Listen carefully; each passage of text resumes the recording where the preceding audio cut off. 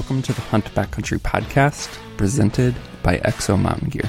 This podcast and the gear that we produce at Exo Mountain Gear share the same purpose: to make you a more capable, confident, and successful backcountry hunter. This show is all about providing you with valuable information from experienced hunters. To learn more about the podcast or about our backcountry hunting packs, visit exomountaingear.com.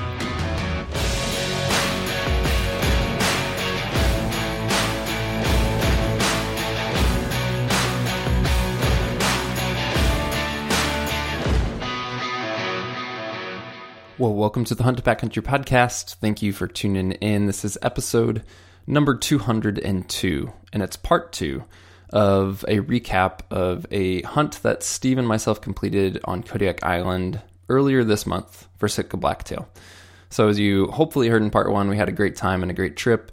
Here in the second part of our discussion about that trip, we're answering your listener questions, diving deeper into the gear that you need to consider for such a hunt, and then also just talking in general about why Kodiak is such a great opportunity. Even if you're newer to hunting, you'll kind of hear some of our thoughts on that at the end. So guys, thank you for tuning in. Before we dive into the show, something that we have slacked at is giving you guys a thank you for the feedback, iTunes reviews, that type of thing. So I have 3 guys: the North Range Hunter, Kyle Phelps, and Super Dave 29. If you guys send us an email to podcast@exomountaingear.com, we'll send you guys some swag just to say thank you for the feedback and support. And listeners, if you can share this episode with a friend, tell them about the show.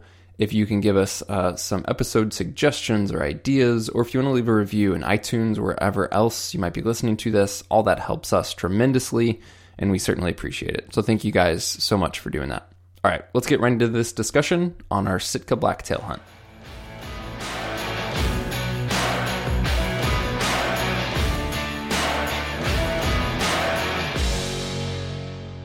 All right, Steve, back to talk part 2 of the Kodiak hunt. To kick things off, let's just go ahead and dive into a few listener questions that we got from the last episode in part 1.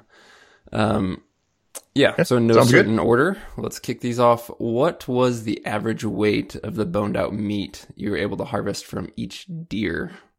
So Sitka Blacktail, average yield for that. And again, we had the good opportunity to actually, well, you didn't, Steve, I did, to trim and actually package all of the deer. So what's your first thought on what that ballpark is?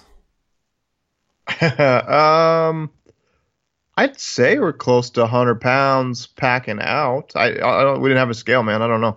I don't think I could accurately answer that question. It could have been, I know, well, no, wait, Mike's pack was 105 pounds coming out with the deer. Gear. But that was gear and cape and head, yeah. So 80. And bone in. 70. Yeah, 75 pounds bone in. Yeah. I don't know, yeah. Yeah, I was thinking what you would yield, again, trimmed, packaged, everything was at 50 to 60, probably. I didn't weigh everything particularly, but I think you'd be in that ballpark, like fully actually yielded. And that's me, and I'm actually pretty picky on trimming. But yeah, and you know, like anything else, there's bigger deer and smaller deer, but I think that's a good number to count on of actually packaged meat. Again, bone in obviously are going to be higher than that. So yeah, they definitely weren't. My assumption, and everyone I talked to's assumption that hasn't been there, is that these are small deer, and they were not small deer. The bucks were, every bit of 200 pounds. The more mature ones that we killed, they're not your typical smaller blacktail. And I think, from my understanding, the bucks are just maybe bigger bodied on Kodiak than some of the other places.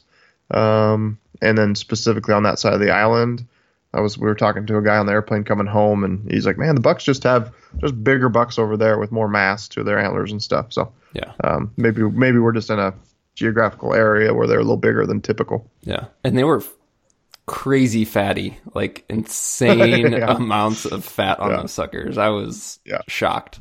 Yeah, 2 inches of fat just all around the ribs and just everywhere. It was ridiculous. Yeah.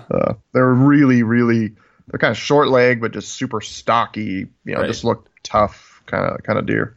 Yeah. We had another question on meat, actually, and weight. The guy wanted to clarify, we had mentioned bringing back, maybe 70 pounds of fish. He was trying to clarify, was that individually or collectively among the three of us? And yes, that was individually. Yes. We each had that much fish, 200 plus pounds of fish, and then we just split it three ways directly. Again, that was all trimmed and packed. So it was a good haul of fish for sure. And then he asked about the costs that we covered previously. Did that include fishing, fees, and what was involved there? A 7-day sport fishing license is $70, I think. Steve, is that right? 77, I believe. Yeah, somewhere like super close to $70. So, that was all we had in terms of the cost, in terms of fees for fishing. There's things you can do on top of that, like king stamps and other things. Yeah. So the lodge that we stayed at, the guide, they fish all summer. They didn't charge us to go fishing for the day. Really it's a better value because when you're hunting, they just drop you off and then they have the whole day to themselves and they pick you up at dark, where they take you fishing. They're out in the boat with you all day and they're working and burning gas in the boat. But he didn't charge any extra than I'd imagine some lodges do. Probably just, I guess, a question to ask up front.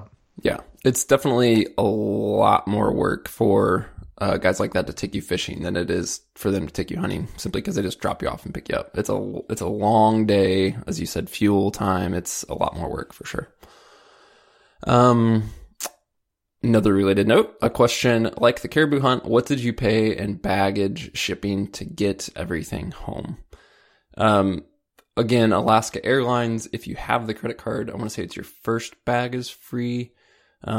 If not, the standard structure is, I believe, $30 for your first bag, $40 for your second, and then everyone thereafter is $100.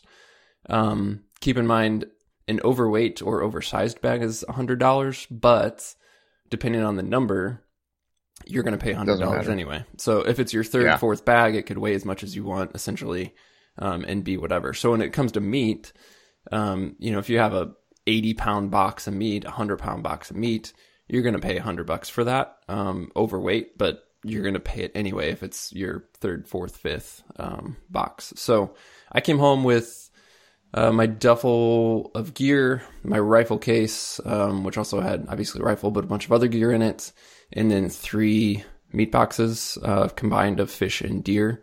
So you're basically at 370. Yeah, 370 if you don't have a free item with Alaska Airlines.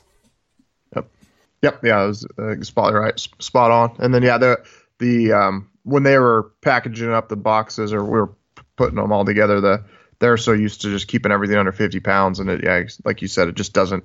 Once you get to that third bag, it just doesn't matter. So long as the only thing I think that, well, no, it's just $100 regardless. So it doesn't matter the size, doesn't matter the weight, just $100 flat. So you might as well. I know I had one box that weighed like 87 pounds. So you might as well just jam as much as you can in there because it's going to cost you the same. Yeah. And it was interesting, the boxes of fish, they're just less dense. That meat is less dense. And so you get, even if you pack it full, it's roughly 50 pounds. Yep. Whereas if you pack that same box dimensionally full of deer meat, it's going to weigh a heck of a lot heavier. So that's a difference to keep in mind. I will say, going back to the fish, I took, went over to a really good friend of mine's house on Saturday night, and I brought over a salmon fillet, some cod, and some halibut. So we threw the salmon on the Traeger, and then cod and the halibut, I did the Parmesan crusted recipe. And then while my wife was eating it, she did say, if you can bring back this much fish every time, you can go every year on this trip. So yes, I was like, check. Yeah, because it was it was freaking delicious cooking it up that way. That Parmesan crusted stuff was, I don't know how healthy it is cooking it in the oil, but taste wise, it's fantastic. Yeah, I think it's a perk for sure. Like, my wife's not even crazy in fish, but she's been really enjoying it, and I think looking forward to it, and hopefully looking forward to it more in the future. We'll see. Yeah. A question, another listener, I know you guys stayed at the lodge, but if you were backpacking, what tent do you think you would use? Would it be the same as your caribou hunt? And yeah, basically what is a suitable tent for Kodiak. So obviously, again, we have not backpacked in Kodiak. We did talk with Rafe, who's done a lot of backpacking on Kodiak. And it is Alaska. Definitely could have some different demands than the lower 48 for sure. So what's your first thought on a backpacking specific tent? And then I'll also throw that out there. Backpacking, I think, is an interesting question because even if it's a quote unquote backpack hunt, there's a really good chance you're being dropped by a plane versus what you might typically think of backpacking in the lower 48, meaning you're packing in 6 miles. So you could be in the quote unquote back country backpacking. But it is interesting with weight because you're probably being dropped by a plane. But anyway, go ahead, Steve. What's your first thought? Yeah, I mean, Hilleberg is obviously the one that jumps out to my mind the most between when you're talking 4-season and high quality tent that's going to take some serious abuse. There's just flat out, there's the potential to see some crazy weather that you could go up there. And I think it's not, it probably happens a couple times a year where there's 2 days of 40 to 70 mile an hour winds. And if you go up there with your average, super light 3-season tent that you'd use here in Idaho in September, October, that might get tore to shreds up there. Versus the caribou hunt, there's a lot of brush, there's a lot of terrain. I think you could obviously find some holes to crawl into, to where you could get kind of protected from the weather. But I'd still, just in case you got, the only place you could pitch your tent was fairly exposed, you just need something that's going to be able to handle that. So outside of Hilleberg, I don't have a lot of experience with, there's plenty of companies out there that have their versions of 4-season, tents that can handle some serious stuff. But I definitely wouldn't go there with a sub 2-pound ultralight tent, like a Big Agnes Fly Creek. Yeah, it might hold up, might not, but I definitely, that it legitimately could be your tent in that scenario is your shelter, and it could legitimately, like a good shelter or bad shelter could be the big difference between you getting life flighted out of there or you just hanging out in a tent for a couple of days and being fine once the storm cleared. So definitely not something to take lightly. I'd put it that way. Yeah, I mean, I think it's not the same hunt as our caribou hunt, but I still think the variability that we experienced on our caribou hunt applies. Tents that I used on here a lot, like some sort of Seek teepee or a Nemo Hornet, that type of thing. Very comfortable with those down here. They've done great, but I would not be taking them backpacking up there. And again, you might have a trip where those are fine, but there's a really good chance that you're going to experience some increased demand, we'll call it, on that type of tent. Yeah, so. I mean, we were there, it was 40, 50 degrees, light rain, and almost no wind. I mean, any tent, I could have had my tarp and bivy sack and been fine.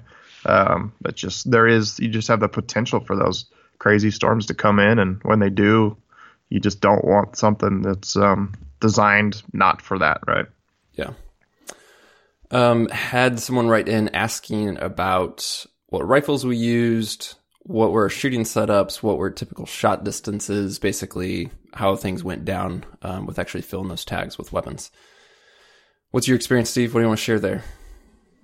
So I brought my 6.5 PRC, loved it. Been shooting that gun quite a bit this year. I'm trying to get familiar with it. I haven't, being critical of myself, and I'm probably, going to lump myself in with 95% of the dudes out there. I've just gone to the range and, laid prone or sat on a bench and shot that thing. I really need to get out and do some shooting off packs in the mountains. It's hard to do that, right? Like to take the time and get up there and do that. But this gun I built is fairly light, and I'm fairly new to the rifle game here, but I'm seeing that, when you're on your bipod laying prone, light gun doesn't freaking matter. When I'm trying to rest on a tree limb, I had the same thing, if anyone remembers talking about the deer that I missed here in Idaho during opening weekend of rifle season. I could not get that gun stable, and I think just being lighter is not helping that situation. So, I want to practice more in the kind of random off, shooting off packs and tree limbs and stuff like that next year. But as far as, I think, obviously they're just 200-pound deer, any caliber is going to work great. You had your .6. I think Mike had a 300 Win Mag. I had my PRC. All those were, 300 Win Mags, probably a little overkill.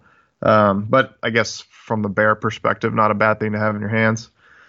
And then obviously we talked about this. Shooting sticks were an absolute must up there. I was telling this to a friend of mine yesterday, just kind of recounting the hunt, that basically after a couple of days we adapted to, you never even stopped to glass until you could stop at a spot that you could shoot, because seeing the deer, they'd pop out. It happened so quickly that if you didn't have a gun ready, say if you're just walking along and you're kind of, basically we'd be in brush that was chest high, you pull up your binos, like, oh, there's a deer.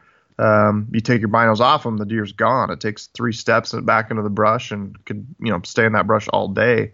So we had to kind of adapt to, basically it was pointless to glass unless you could get somewhere where you could shoot from. So I wouldn't stop and glass until, like the second buck I shot, we were kind of down in some aspen trees and there were some limbs I could shoot off of. The first one, that was tricky. I had to move about 150 yards just trying to find a place to shoot. So you really needed shooting sticks, and I'd say full height shooting sticks, right? That something where you could basically be standing up, because you just need to get that gun above the brush.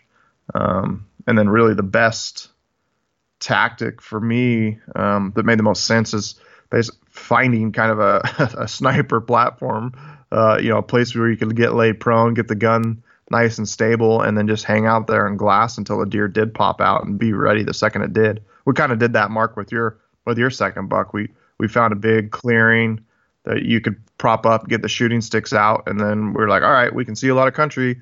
Let's just hang out here until a buck pops out. And there's so many deer there. It's just it's an inevitability that one's going to pop out at some point. Yeah, I think it's interesting because you can hunt country there where you're literally in bow range, and I mean like spitting distance bow range. And so there's definitely possibilities for short shots depending on where and how you're hunting. And at the same time, you could get up into more open country and have a really long shot. And I think honestly, you can put a lot of that in your control with what you want to do. Like, do you want to have those up close encounters? Do you want to get in a spot where if you feel like your effective range is 300 yards, then you just have a lot of opportunity within 300 yards? There's a lot of variability in how you approach this, especially with a rifle. Both of my shots, were a little over 200 yards, which is, pretty common probably. The first one especially, I couldn't have closed the distance at all and actually first spotted that buck at like 125 and didn't get a shot opportunity until he was a little over 2. And then that second one was a little over 2, which, as you said, Steve, we were kind of sitting and waiting, looking at that hillside for something to step out. But yeah, shooting sticks, be it from standing, as you mentioned, is a must in some instances, maybe, depending on what that brushes look like. I ended up shooting both of mine basically from like a kneeling supported position with the front of my rifle in the shooting sticks, and then my rear elbow, kind of secured in a knee. Again, I'm not like versed like you, Steve, with shooting those positions. It's something I want to do a heck of a lot more, both from sticks and a pack and everything. But yeah, definitely look at having some type of support. I don't know if I mentioned specifically what I was using, but there's a small company called Wiser Precision. I actually just found these right before the hunt. And they're basically just little adapters for your trekking poles to turn those into shooting sticks. Obviously there's a lot of quote unquote like DIY methods where you can just turn trekking poles into shooting sticks. You can, loop, the fabric of the handles around each other. You can make these little quick clips with string and paracord and a carabiner. There's lots of things, but the quick sticks were really nice for sure because it's a secure attachment to each pole. You can continue to use each pole individually, just trekking poles, but like literally in a second, you can just pair those attachments of the poles to each other and then rotate them to create, a stable platform to shoot from. And then obviously being trekking pole based, you can customize the height of that. So whether that's kneeling, standing, you can kind of control that. It made it really easy, even just as we were covering country where I felt like there might be some sort of shoot opportunity to carry those in hand. And you can actually carry it where the adapters are holding the poles together in one unit. So you're not holding each pole individually. And then obviously once you fill the tag, you have your trekking poles. So they were cool for sure. So you guys can check those out if you're interested, but definitely some sort of shooting sticks. Yeah, I mean, caliber, take whatever you want. Obviously, as you mentioned, Steve, they are a tough deer, I think. They're a tough critter, but again, they're 200-pound deer. But then you have those other variables of, you know, you might be firing some rounds at a big grizz. So I wouldn't go in undergunned per se, unless you're relying on something else for grizz protection. But you don't need to get too specific, I don't think, for that hunt with a caliber. Last listener question, Steve. This is a tricky one. Okay. What boots did we wear on this trip? Oh, yeah, that was fun. A bunch. A whole bunch. Yeah, so we mentioned, I think I mentioned a few weeks back that I was testing some different ones. So, and yeah, we brought them up. I think between the three of us, we had between you and I, we had 5 pairs of boots that we rotated around. This was an exceptionally wet hunt. One, it just rained on us. Basically, the first 4 days of the trip was nonstop rain. Then we finally got a little bit better weather. The ground was just freaking wet. I think the week prior of us getting there, they said it had just been raining, so it was just abnormally wet. And then I think just a wet hunt in general. You're hunting right off the ocean. There's a lot of moisture around. Great test for the Gore-Tex of all these boots. And frankly, they all held up well, which was surprising. I thought for sure some of them were going to leak, but I don't think we had any of them leak. Did you? No, I think I had moisture in it one day, and I think, long story, but I had my pants down under my gaiters, and I think my pants soaked up moisture and like seeped it and dropped it in my boots. But yeah, in general, the boots performed really well. Yeah. So I guess I had, and these are all just ones I've researched out and like, okay, these look promising, ordered them up. So Garmont Tube Call, Gore-Tex. I had a Scarpa ZG Trek, and then I had the La Sportiva Nucleo Gore-Tex as well. And still pretty undecided. Like they were all, they all did well in certain scenarios. That the La Sportiva Nucleo might be a new, it's a lighter boot than the rest of them. It might be my new favorite, like all around shoe. I'm specifically looking for more of a late season kind of all weather boot, but this thing is super light. My feet stayed incredibly dry, and it's really, really comfortable shoe. The Garmont and the Scarpa are both your typical stiffer sole. Scarpa had a little bit of, I wore that the day I killed that bigger buck, and we had a pretty decent pack out of that. And the balls of my feet were pretty tender. I mean, I didn't have any blisters or anything major, but definitely, like by the time we got back to the boat, it was you're like, okay, I'd like to get my shoes off. You're just kind of uncomfortable. And then the Garmont Tube Call, you can talk about your experience with them because I know you really enjoyed them for part of your trip. But I wore them on that last day, and yeah, stayed dry. They're stiffer. They're the stiffest out of all of them. But for being stiff, they're pretty comfortable. I think we both agreed that they would really benefit from a high quality insole that has a lot of cushion to it. Yeah, so you had all those, which were all new. I had never tried any of those before, and we wear the same size boot, so we went up kind of knowing we're just going to swap back and forth. I brought my Technicas, which we've talked about on this podcast, and then I brought Crispies, which I wore for part of the trip in September for our caribou hunt. There's never been really anything in the Technicas that I haven't been happy with. But after this trip, I think I appreciate them even more. I'm just really happy with them overall. They did great. They're comfortable. They're constructed well. Obviously being custom molded, they should fit your foot well, and they do fit my foot really well. So I was really happy with them after this hunt in those conditions. The Garmonts, again, I went in not knowing anything about these boots, never have seen them, tried them, put them on the first half of the day. I'm like, we're hiking up some steep stuff, through some thick stuff. They're incredibly comfortable. I'm literally asking Steve, like, so where did you buy these? Like, I'm trying to see how much they are. I'm like imagining getting online as we're coming home to buy a pair. Like, they were that comfortable. And just, I liked how they were designed and constructed. By the end of the day, actually, that was the day we packed out your first buck, Steve. So I did get to do like a heavy pack, with those. By the end of the day, I wasn't having major issues. It was just kind of what you described, Steve, of like, yeah, I'm ready to get my boots off. And I truly do think that was just, if I had a better insole in those, with a bit more cushion and comfort, again, being a stiffer boot, it was just kind of that feeling of your feet are just kind of worn out.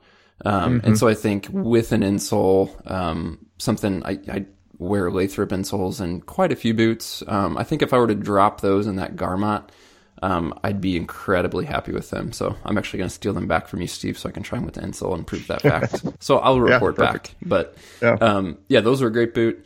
The La Sportivas, the first time I tried those on is actually when we were in the hotel room before we flew out to the other side of the island. And I think the first thing I said was, these are like house slippers. Like, they were stupid comfortable, a lot of flex, really light, just a good everyday wear boot for sure, just in general. I wore those on the trip, actually, the day that we each killed a buck. So I packed out my second buck solo pack out with those boots, with that, in relatively easy terrain too. That day was easy country compared to a lot of the other country we hunted, but a solo pack, I mean, heavy pack with it. They were comfortable for sure. Being a softer boot, just one thing I've noticed is that downhill with a softer boot with less structure, I just get more slip, up front. And I don't feel like the boot was too big or I was getting a lot of slip, but I was experiencing that. And I think it was just to do with it being a softer, much more flexible boot. So it's something that they're comfortable, but in tough terrain with a heavy pack, for me, not quite enough stiffness or support, I think, for a lot of prolonged use. Like, if I were doing an elk pack out or a multiple trips, that type of thing, I would definitely want more boot. Or, an extended trip where it's a 10-day thing and you might be packing out an animal with your buddy and then going back in to fill another tag, I'd want more boot. But certainly something comfortable. And if you're like Steve, where you just prefer, more flex and something light and soft, they're nice for sure. The third, the La Sportivas, I don't know. I just have to do a lot more. I didn't have like a strong opinion in those one way or the other.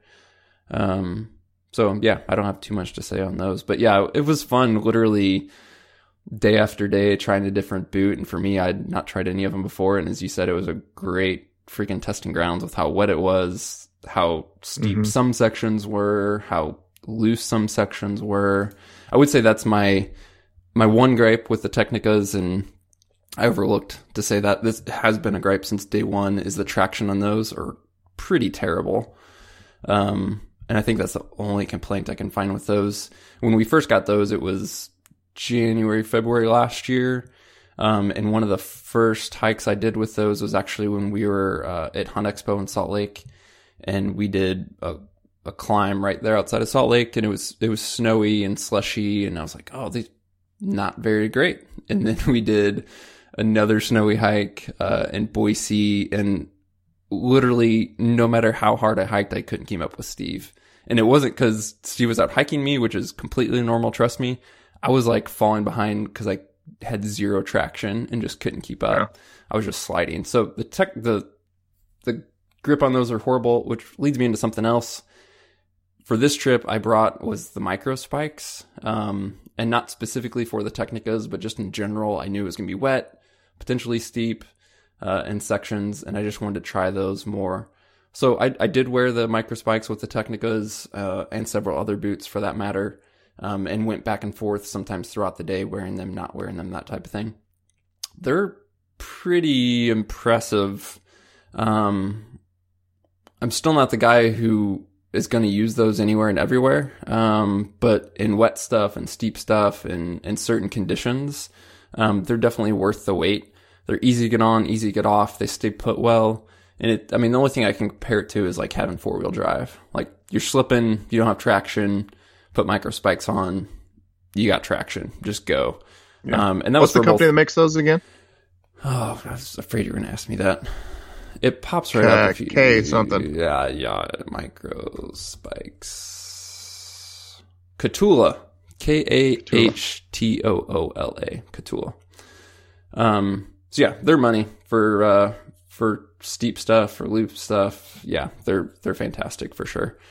I wore them during packouts, and even in certain sections, I thought they're going to be cause more harm than good, because there was a lot of like brush and just stuff that they could get stuck on. But they actually did really well in that. So overall, I was a huge fan of those. And they're certainly a benefit to like my Technicos, where the traction sucks anyway. But yeah, I was pretty impressed with those. Those were definitely something newer to me, that proved to be worth it for sure. Yeah, related to footwear, and this is the case for different reasons than like our last trip to the Caribou. Just again, for both of these trips, good gaiters were a must. On the previous Caribou trip, you're just constantly through standing water, swampy stuff, marshy stuff. On this trip, it was just more a matter of things were just wet in general. And then you're going through all kinds of brush and things that could be grabbing at your pants. So if you didn't kind of have gaiters sealing your pants over your boot, you'd be in trouble and wet and getting crap in there all the time. So that was just another, as we talk about footwear, just throw gaiters along with that, and just plan on bringing a good pair of, right below the knee, calf height, gaiters, or Crocs or something like that. I had the First Light version. Cool. Anything else on footwear, Steve? No, very much covered it. Sweet.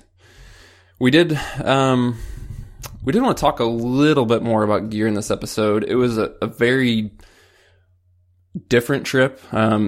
Staying at a lodge was new to you and I, Steve, and not backpacking and not being more self-sufficient, even from a, camping base camp, but actually having a lodge. So pretty minimal gear was required, but just a few little things that stand out that are worth mentioning.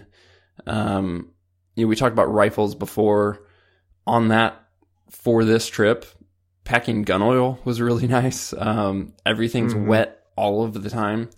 My Tikka's stainless. Steve, your rifle has a carbon barrel. Mike specifically had just a standard blued barrel in action, and he was having rust issues for sure. Both just keep things functional as well as from a protective perspective. Packing gun oil, I'd highly recommend for hunting Kodiak. Another thing that came up big, which is a little item but could make a big difference, is just a scope cover. Steve, we actually realized that you forgot your scope cover, and thankfully in town in Kodiak, before we took the float plane over to Larson Bay, we were able to get you set up. I had a neoprene, just, stretch cover on my scope, which worked well. Steve, you ended up going with caps, front and rear, because that's what they had that fit best at the sporting goods store. But I think you were a fan of those after using them, right? Yeah. I think they're, what the heck are those things called? Butler Creek. Yeah, just the Butler Creek. Butler Creek scope covers. Yeah, they were fantastic. I did, in all the brush and stuff, I did lose the one on the front side of my scope, where you're looking the closer to your eye. It fell off at some point. It was a pretty tight fit. It must have just gotten really, really caught up in some brush. But yeah, they were fantastic. It was raining a lot, and my optics were always dry and clear when I popped those things open. So they worked very well and did their job until I lost that one. But then it was just kind of a fluke. Yeah, and it's minor, but I've always liked the neoprene stretch cover, but for this hunt specifically, with how wet it was, that thing just got soaked, and I could see it letting actually water in. So caps were actually fantastic for this hunt. Obviously, the potential downside there is the scope body itself is exposed. If you care about that getting scratched or want your turrets protected or something, a neoprene cover is going to offer that with full coverage. But in terms of just caring for your lens and ensuring that those lenses are clear and dry and ready for a shot opportunity, caps are the way to go for sure. So we brought a spotter. We never packed a spotter, Steve. Again, I think this goes back to us talking about how you're hunting and where you're hunting, because it's hard to say that a spotter is or isn't required. There's plenty of places you could use it, or you could never touch it for a week. What are your thoughts on a spotter? Yeah, I brought a big Koa 88 and frankly just never wanted to pack it. Our packs were already kind of heavy with all the rain gear and extra clothes we had because it was so wet that I kind of just wussed out and didn't pack it. There's plenty of times I wanted it.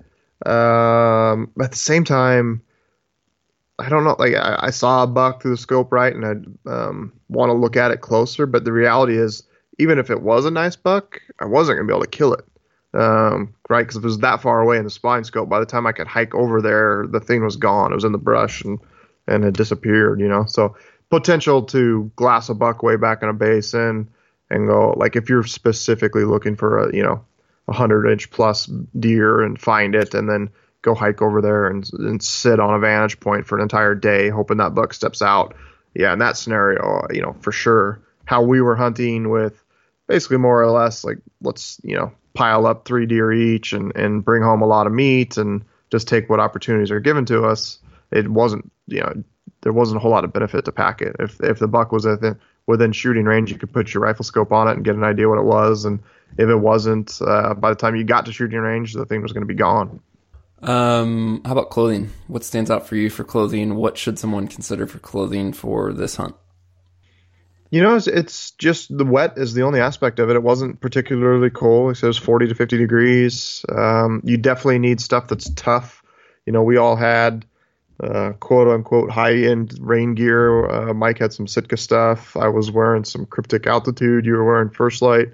If you're a guide and you hunt that, like you would destroy any quality rain gear within a month. It is so brushy and thorny, and you're just busting through stuff. It just tears it up. So it was almost like you'd have to have like cheap rain gear to bust through the brush, and then have your quality stuff in the pack. If you're going to go backpacking, I would recommend that. I know we talked to Rafe, the guy there at the lodge, about sometimes he'll just, if it is raining, you have like a base layer that you hike in and you're just going to get soaked, but you just take it off and have dry stuff. That kind of became our go-to, was just making sure we always had dry clothes in the pack. Once we kind of got done with the hiking and got done busting all the brush, then you had something dry and warm, because if it wasn't the water getting you, it was the sweat getting you. And you'd just there's a couple times it looked like my shirt was like just dunked in the stream. It was just completely soaked, and most of that was from sweat, just working our tails off to get up in there. Yeah. Other than that, I think gloves, all that thorny stuff, having a really tough, and then not insulated glove. So like a mechanics work glove, maybe a thin leather glove, something like that. That thorn, devil's club stuff was everywhere. And I just had my regular rag wool gloves, and they're not probably ideal for that. They got pretty tore up. But it's so steep and slippery in places that you do have to grab onto the brush, and then you got to be pretty, aware of what you're grabbing onto if you don't have gloves on, because that stuff is everywhere. So yeah, yeah, cool. Yeah, I mean, good rain gear. It almost felt like you were living in rain gear at times. Again, even when it wasn't raining, everything was just so wet, especially when you're in the brush. Just one standout to me. I like literally last minute, a week before the hunt, ordered the First Light Sawbuck pants, which are kind of their brush pants, kind of meant for upland stuff. They honestly weren't on my radar as something I need for my general hunting needs. But I got to think about this trip, and I was like, it's supposed to be brushy. It's going to be wet. I want something tough, yada, yada, yada. I was like, I'll give them a shot. So I ordered them, literally never put them on or anything before the hunt, and then wore those. And I was actually really impressed with those for this type of hunt specifically. They do, have some level of DWR in them. So they, there's a few times I can think of where I was wearing those and Steve, you and Mike were still wearing rain pants. So, not because it was raining, but just because we're through so much wet stuff. And they did a great job with that. And then in terms of, them being tough enough to stand up to the Devil's Club and the alders and everything else we were through.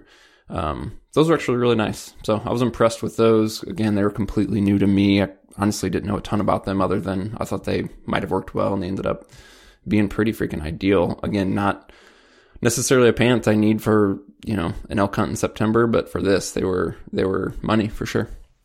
Yeah.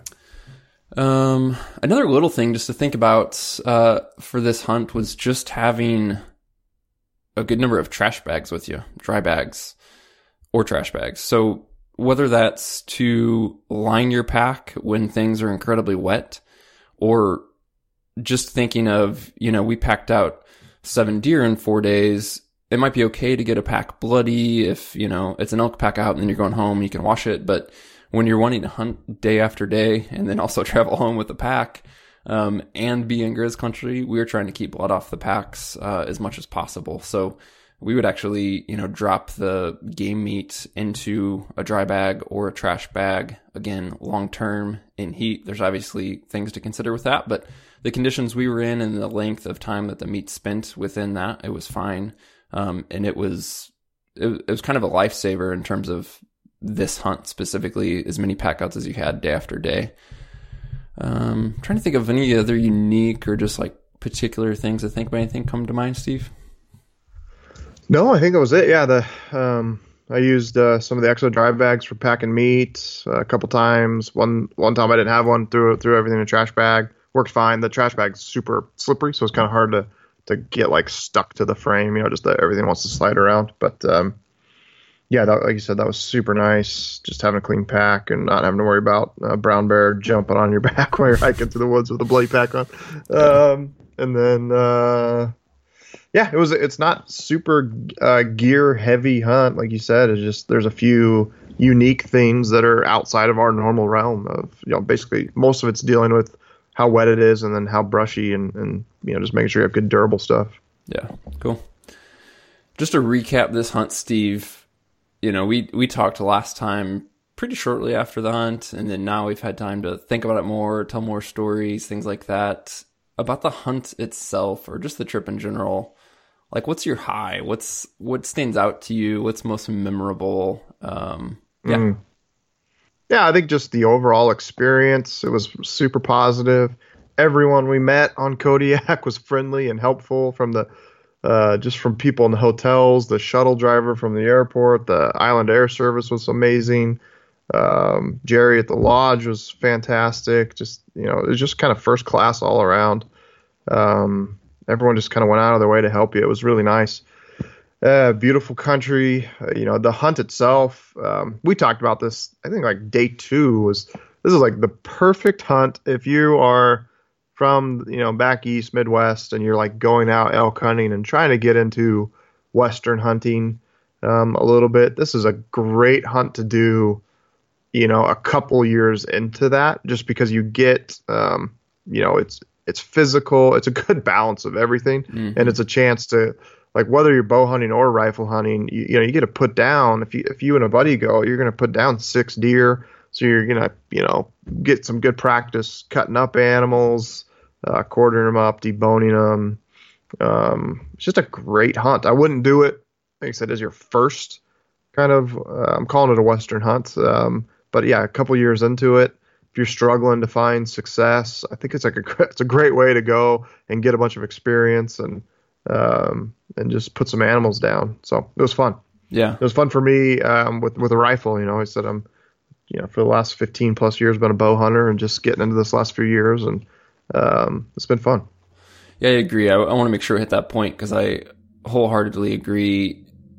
Again, as you said, maybe not the first time, but if you have some experience with gear and hiking and kind of the mountains, if you will, and you're just kind of looking to go to the next level of, all right, I need to fill some tags, I need to break down some critters, I need to learn how to pack stuff out, I need to learn how to find animals through glass better, I need to learn how to stalk better, all those things. It's just, there's a lot of opportunity there. So approach it how you want it, bow, rifle. If you're bow hunting and want to just almost practice on animals doing stalks, it's a target rich environment. You could blow it and move and probably get on another one. So yeah, there's just a lot to it that there's value there for sure. And clearly, there's a cost level, as we talked about before, though. If you do this as like a drop hunt, a DIY hunt, not a lodge-based hunt, you can cut that cost to where it's pretty freaking approachable. Obviously you still have, travel and baggage and all those logistics, but man, I almost want to piece it together and see what it'd be. But for like between $2,000 and $3,000, I think you could do this as a DIY hunt, which is, not chump change, but it's also not $5,000 or $6,000. So yeah, there's just a lot of opportunity in Kodiak, I think, for different species, different types of hunts, different time of the year, different styles, be it backpack or lodge based. There's just a lot there to explore that I think it should be on folks' radar for sure. Yeah, absolutely. Awesome. Well, that's a wrap on part 2, guys. Again, if there's questions that come up from any of this, we can hit them on the Monday Minute or anything like that. But that's a pretty good recap of the opportunities in Kodiak, kind of some of the gear highlights and some of the costs, and hopefully that helps you guys out. It's for sure a fantastic place to hunt. As always, contact us if you have those questions or any other feedback to podcast@exomountaingear.com.